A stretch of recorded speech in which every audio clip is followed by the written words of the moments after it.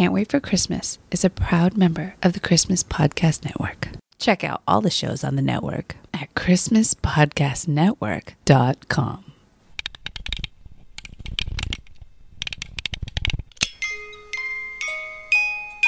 Hey, buddy, what you doing? Is it Christmas yet? No, sorry, not yet. I can't wait for Christmas. Yeah, I can't wait for Christmas either. In fact, let's celebrate now.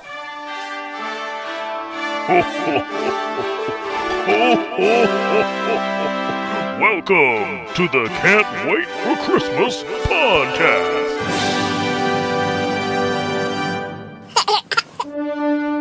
It's June 25th, 2021, and that means there's just 6 months left until Christmas. Today on the show, we're going to do something a little different and tell you the true story of the playing cards that saved Christmas. We'll also learn how to make marshmallow popcorn balls, count down the top 5 Christmas-related things to look for when buying a house, and we've got lots of your interesting Christmas trivia in another round of Season's Musings. Okay, let's start the show!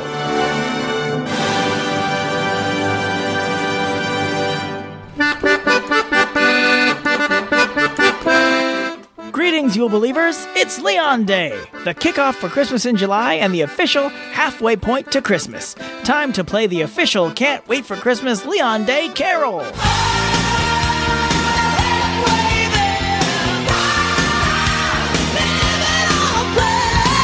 Yep, from here on in, we have less days between us and next Christmas than between us and last Christmas. But half a year is still too long a wait for me. I think I need a little Christmas now. We need a little Christmas now. I have declared 2021 to be 2020 Yum, so on every episode this year, I'm giving you a recipe for some Christmassy goodness for your tummy tum tum. Today, I found a recipe in a recipe book from Nabisco that's so old. How old is it? Thank you, imaginary listener. That sounds kind of like Kermit the Frog. It's so old that the book says that you can find these recipes online at nabiscorecipes.com, but that site doesn't even exist anymore. But fortunately, you don't have to renew your hosting fees for a physical book, so this recipe for mallow popcorn balls is not lost to the fickle finger of the internet. For this one, you need very few ingredients, just a half a cup of butter or margarine, 4 cups of miniature marshmallows, or 40 of the full-size ones, a half a teaspoon of vanilla extract, and 12 cups of popped popcorn. That's it, you're good to go. Then you just melt the butter in a saucepan over low heat. Then add the marshmallows and the vanilla and the salt and stir until the marshmallows melt. Then you pour the melted mixture over a bowl of popcorn and mix it up to make sure it's as evenly coated as you can get it. Then grease up your hands a bit and roll the coated popcorn into 9 3-inch balls. Let them sit on some wax paper until they are firm and voila! You got yourself a tasty snack. Pro tip, be as careful as you can to make sure there's no unpopped kernels in any of those balls. As someone who has had his fair share of dental mishaps lately, I can tell you your teeth versus an unpopped popcorn kernel is not a fight you want to pick. Another tip, if you add some red or green food coloring to the marshmallow mixture before you pour it on the popcorn, it'll make this snack even more Christmassy. If you didn't jot down the recipe as I was reading it, fret not. I was able to find it online at the Kraft Heinz website. I guess they bought Nabisco at some point. I'll put a link to the recipe in the show notes at can'twaitforchristmaspod.com. And now it's time for our countdown feature, 5 Golden Things. 5 golden things. I don't know if I sound any different this episode, but this is the first episode I'm recording in our new home in the heart of Silicon Valley, San Jose, California. Like I mentioned last time, we bought a house, which is very exciting and a little scary, but my wife was really the driving force behind us getting into this house. She was busy considering things like square footage, proximity to good schools, renovated kitchen, all important things. But when I was looking at houses, one of my first thoughts was always, can I see myself celebrating Christmas in this house? So, for any of you current or future house hunters, I'd like to present my top 5 Christmas-related things to look for when buying a house. Side note, to some degree, these apply when looking for a new place to rent as well. Okay, let's get it started with... Number 5. Outlets. This is so vital, not even for Christmas, but for every day. We have so many gadgets that need to be charged nowadays that when you pick a place, you gotta make sure there's enough places to plug them all in. But for me, it's the front yard. I gotta have enough places to plug in my lights, my inflatables, my projectors, all of it. And if you don't want to pull a Clark Griswold, you might want to make sure your wiring can handle all your Christmas jolliness. At the place we were renting before this, we blew the fuse a number of times. Number 4. Not the same freeway exit as the mall. People keep telling me that malls are dying, but that's definitely not true around Christmas. People still flock to shopping malls to buy gifts, and I've personally seen how that translates to a clogged up freeway on the off-ramp closest to the mall. I've often driven by that traffic jam and thought, man, how much would it stink to be in that just trying to get home? So even though being close to a mall might sound like it'd be convenient, make sure you're not too close so you don't get caught in that mall traffic. Number 3. Christmas decoration storage. I have acquired a good amount of Christmas decorations over the years. In fact, I mentioned last time that I filled my entire minivan with Christmas decorations when we were moving to this new place. So when we were looking for places, I wanted to make sure we had some place to store that minivan worth of merriment. So a garage, an attic, a basement, a really large closet, you gotta make sure you have some space for the decorations to hibernate in the boring non-Christmas months. Number 2. Place for the tree. Whenever I picture a Christmas tree, it's always sitting in front of a huge front window of a house and visible from the street as people pass by. Sadly, I have only had that experience once since moving out of my dad's house when I was 18. Sadder still, the year we actually had a place where we could put the Christmas tree in the front window was the Christmas that I was working 3 jobs plus doing stand-up comedy, and I wasn't really home to enjoy the holiday much. But even though our new house doesn't have one of those big street-facing living room windows, it does have 2 front-facing corner windows in my office, where I have been given permission to place a Christmas tree all year round. But wherever you like to put your tree, just make sure you get a place with enough room to put it in a good spot. And as a corollary to the spot for the Christmas tree, you also need... Honorable mentions. A place for stockings. Now, if you're getting a place with a fireplace, this seems easy, but some fireplace setups are not conducive to hanging stockings. If that's the case, or if there's no fireplace at all, you gotta make sure there's a good spot somewhere to hang those stockings. And now let's go to... Number 1. A yard that's good to decorate. This is the biggie for me. Ever since that Christmas where I put up the lights a day or two before Christmas, and then we left the day after Christmas to visit friends on the East Coast, I've made it my mission to decorate earlier and more elaborate every year. So each house my wife showed me, I immediately pictured what it would look like decorated for Christmas. Where's the giant inflatable Darth Vader gonna go? Where will I project the animated snow? These are all questions I needed to have answered before signing any paperwork. So that's my list. What Christmas-related things do you look for in a home? Let us know with a comment at can'twaitforchristmaspod.com. And now a word from one of the other podcasts in the Christmas Podcast Network. Have you ever wondered why we sing and eat figgy pudding during the holidays? How does the butter letter from 11th century Rome create the perfect holiday dessert? Join me, Glenn Warren, on Seasons Eatings as we explore the history and origins of your favorite Christmas foods. So head on over to seasonseatingspodcast.com to subscribe on your podcast app of choice. Welcome back. Today I'd like to tell you a story about Christmas cards. You already told the story about Christmas cards. Wait, what? Yeah, back in 2017, episode 28, you told the story of how the modern Christmas card came to be. Yeah, but... Really, I think it was just an excuse for you to plug the Christmas card designs in your merch store. No, it wasn't. But we do have some cool new designs every year. See what I'm saying? Well, don't worry, Mr. Cynical. This is about a completely different kind of Christmas cards. We're talking about playing cards, a specific type of playing cards that were given as Christmas gifts in 1944. So sit back and let me tell you the tale of the cards that saved Christmas.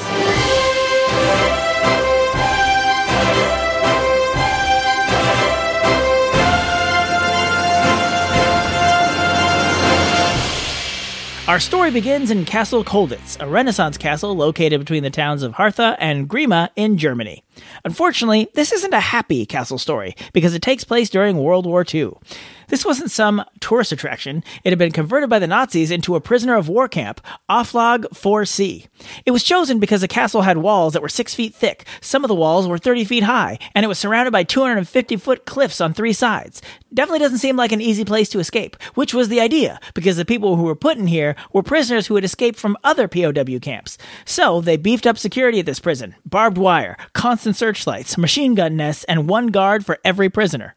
So you would think that would stifle escape attempts, right? Well, you'd be wrong. There were several flaws with this setup. Typically, a castle is designed for keeping people out, not keeping people in. Also, when you put a bunch of people who are good at escaping prisons in the same prison, you've basically just made an escapee supergroup. It's like the assembly of the talent they got for Do They Know It's Christmas, but instead of being good at singing, they're good at busting out of the joint. So, just as you would expect, hundreds of escape attempts were made. Prisoners disguised themselves as German guards, as high society women. One even disguised himself as the prison electrician to try and escape. They even figured out a system called ghosting. You see, those walls that are 6 feet thick, they weren't all solid. There were little nooks and crannies to hide in, and that's just what some prisoners would do, hide in the walls, for days or weeks on end. The guards would think they'd escaped. They'd search the surrounding area for days before finally giving up. That's when another prisoner would really escape. But when he did, the ghost would pop back out and take the escapee's place, so the guards wouldn't think anyone was missing when they did a count. That way, the prisoner that really escaped could get a bit of a head start before anyone came looking for them. Now, all these escape attempts are very impressive, but you must remember, even if they made it out of the castle, the prisoners were still inside Germany and deep in enemy territory. Wait a second. Isn't this story supposed to be about playing cards and Christmas? You're right. Let's pause this story here so we can talk about playing cards and war. You see, the horrors of combat get talked about a lot when discussing our fighting forces at wartime, and with good reason. But an often neglected topic of discussion of war is boredom. You see, there's a lot of waiting around for something to happen. It's not all firefights 24/7. So one thing soldiers did a lot of was playing cards. In fact, in World War I, the United States Playing Card Company made special, cheap decks of cards so soldiers could afford to buy a deck before shipping out. Prisoners of war were also typically allowed to have playing cards to pass the time. And that's where the British and American intelligence agencies had an idea. A wonderful, awful idea. They would hide maps in decks of playing cards. They collaborated with the United States Playing Card Company's brand Bicycle to create special decks with maps hidden inside. You see, playing cards are made by initially gluing 2 sheets of cardstock together. That's how almost all cards are made. They're 2 separate pieces of paper glued together, and it's done this way to prevent you from being able to see through the card so that you can't see what the card is from the back of the card. Well, the intelligence agencies figured between the 2 pieces of paper was a good place to hide a map for escaping prisoners to use. If you got the deck wet, the glue would separate and reveal the map inside. Then you just assembled the map pieces in the right order, and once they escaped the castle, the prisoners would have a map of where to go. The maps also had directions and valuable tips and information to help an escapee reach a friendly or neutral country. But how to get these special decks into the prisoners' hands? Well, they gave them to the Red Cross, who included them with their parcels that they delivered. These parcels usually contained playing cards, so these special decks went unnoticed by the guards. And when were these parcels delivered? Just in time for Christmas 1944. These cards probably literally saved Christmas for the 32 people who successfully escaped from Castle Colditz. And they certainly raised Christmas spirits, as there were more than 300 escape attempts made. But this was all kept a secret for a very long time. In fact, very little is known about this project to this day, because it turns out sending supplies to escape a POW camp in a relief care package is a violation of the Geneva Convention. Yes, you're not supposed to do it, even to allow people to escape literal Nazis. Also, it's not known how many of these decks are still around. They believe there's one intact in a private collection, and there are 2 on display at the International Spy Museum in Washington, D.C. So once word finally got out, Bicycle made a commemorative deck available, with the map printed on the back, so you don't have to get it wet and tear it apart. So there you have it, a story about a castle, some cards, and Christmas. And now you have an interesting bit of Christmas trivia to drop on your friends at your next poker game. Speaking of Christmas trivia, let's move on to our final segment today, Season's Musings. Season's musings coming through. Can't wait to hear the thoughts sent in by you. All year, I'm asking you questions from this card game my mom gave me for Christmas last year, and asking you to record your answers and send them in for us all to enjoy. And before I continue, can I say how much I'm enjoying this?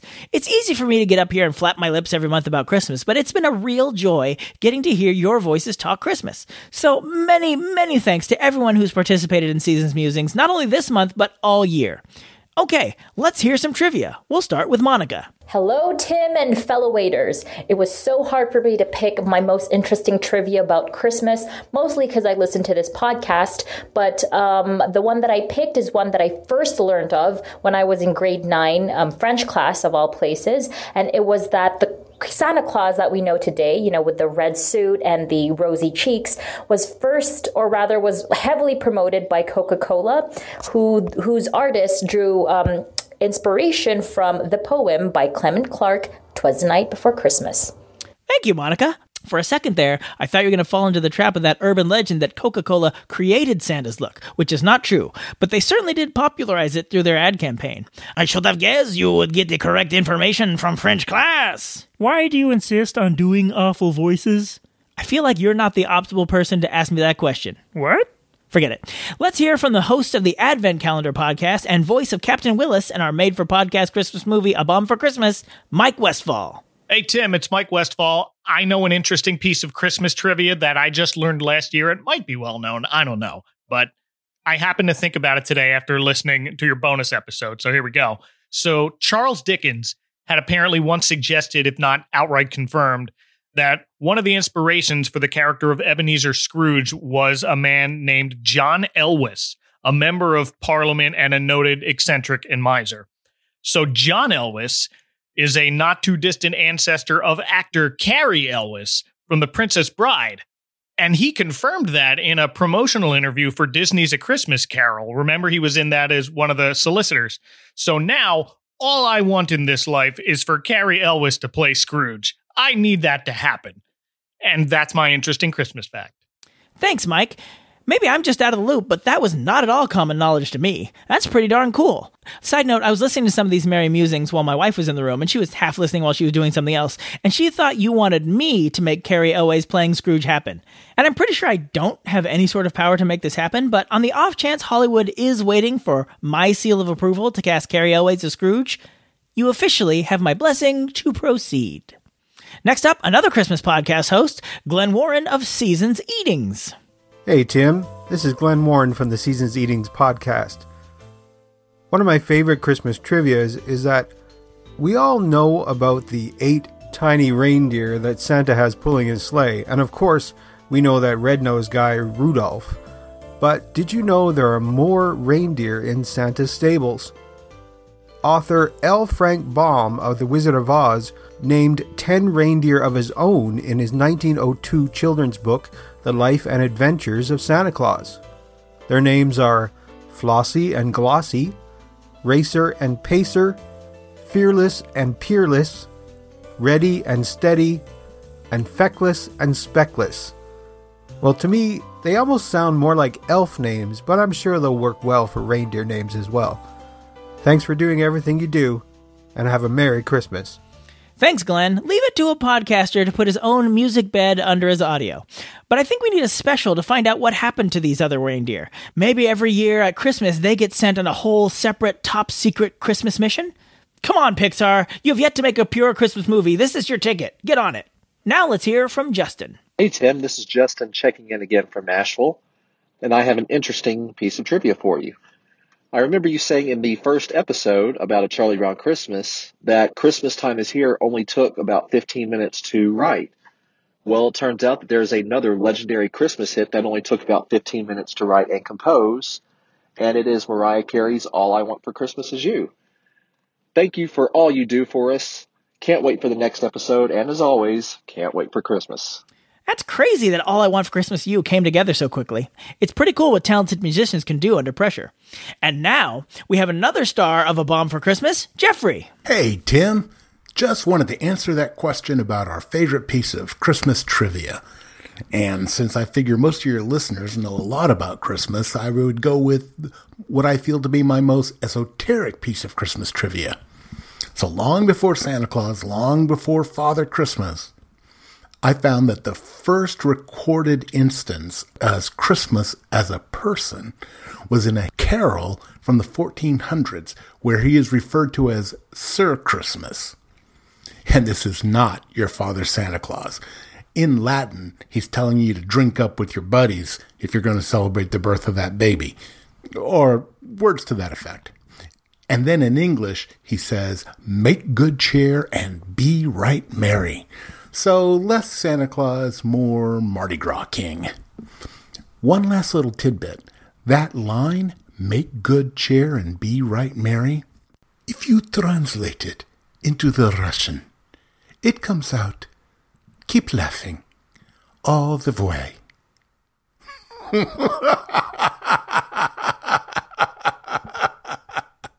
He still got it.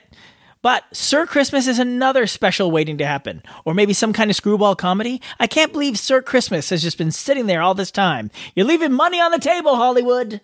And now it's time for a Christmas podcaster hat trick with Chris from Kringle Talks Football. Hey Tim, Chris Kringle here once again from Kringle Talks Football. My weird trivia that I know, and I'm pretty sure you've spoken about in the past episode, but it's not the most exciting trivia, I must be honest. But over in the UK, we don't really have much trivial stuff in terms of Christmas Eve, Christmas Day.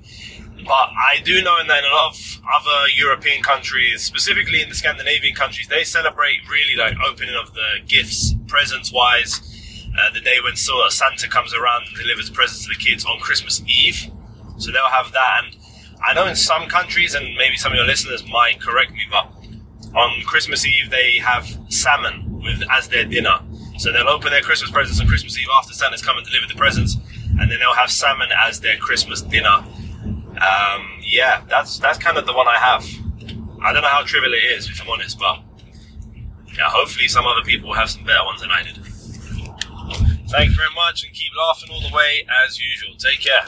Oh, Chris, your trivia was just fine. In fact, it kind of makes me want some salmon.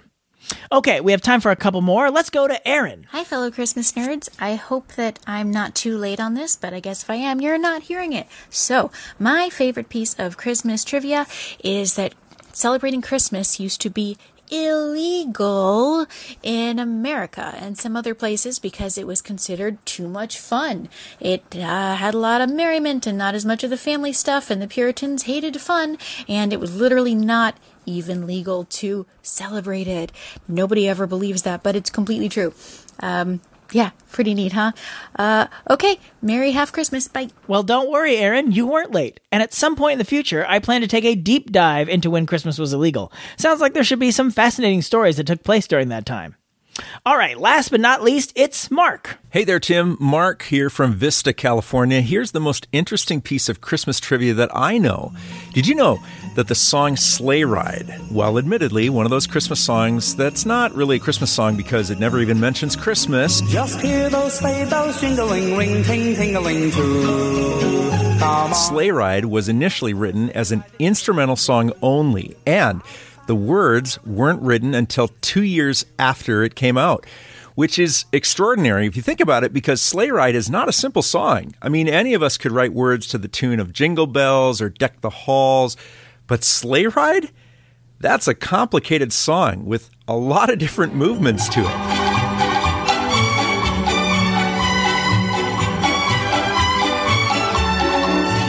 Sleigh Ride was written in 1948 by Leroy Anderson, who composed for the Boston Pops Orchestra, and it immediately became popular, so his friend Mitchell Parish was brought in to write lyrics, which he finished in 1950. And Mitchell Parish was such a brilliant lyric writer that he refused to use rhymes that had been used by other songwriters in other songs.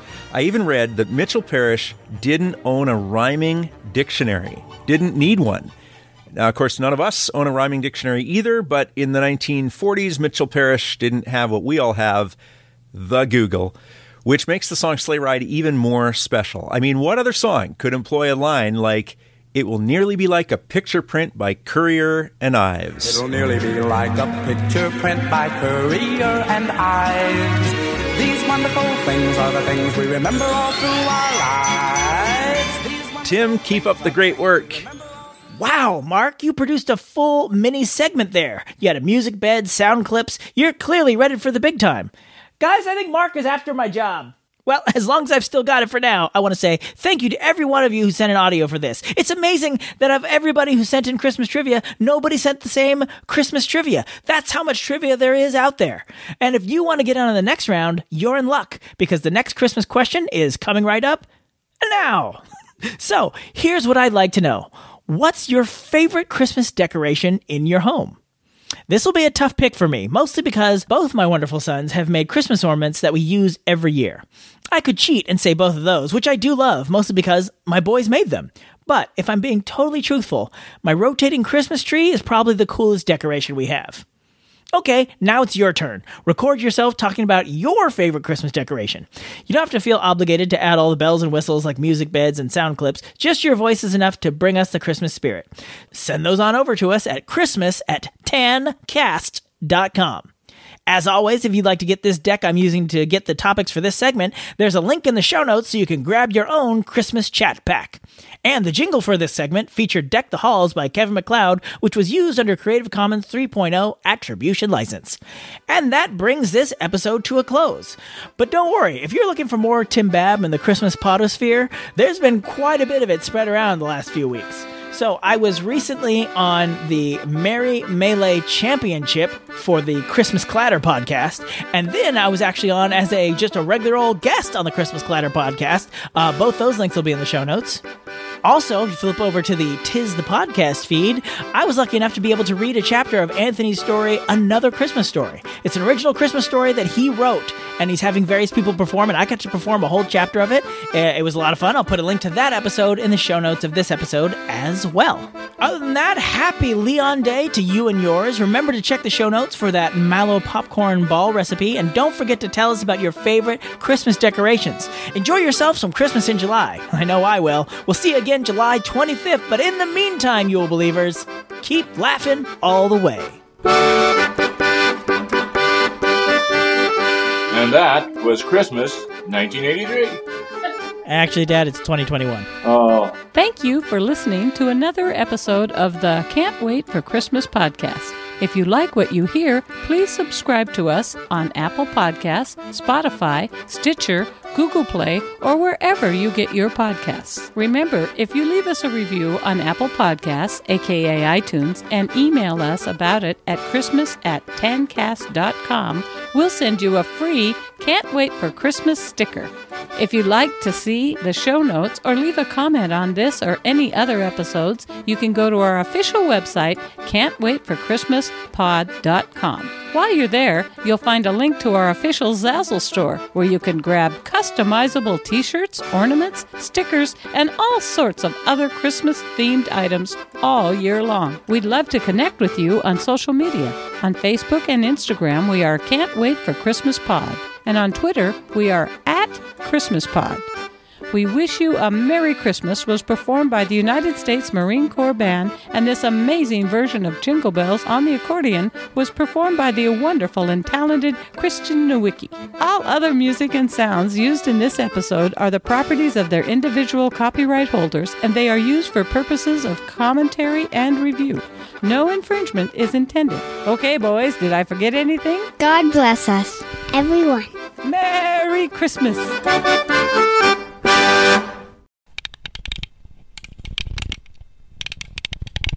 Our story begins in Castle Kolditz, a Renaissance castle located between the towns of Hartha and Grimea in Germany. Grimea. Nope, try that again. Got all confident, like, I'm going to know how to pronounce this. I just remember listening to it last night, so I knew how to pronounce it. And then tripped right away. Our story begins in Castle Kolditz, a Renaissance castle located. That's the one that tripped me up that time. Our story begins in Castle Kolditz, a Renaissance castle located between the towns of Hartha and Grimea in Germany. Grimea. I'm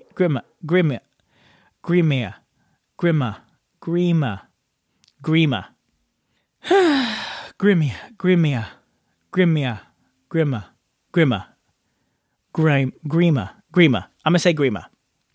Might not be right, but that's what I'm going to say. Once word finally got out, Bicycle made a commemorative deck available with the map printed on the back, so you don't have to get it wet and tear it apart. All right, drag racing a motorcycle going by. Let's try that again. So many thanks to everyone who has participated in the season's musing. I thank you so much. It's me, Mario. Woo-hoo-hoo.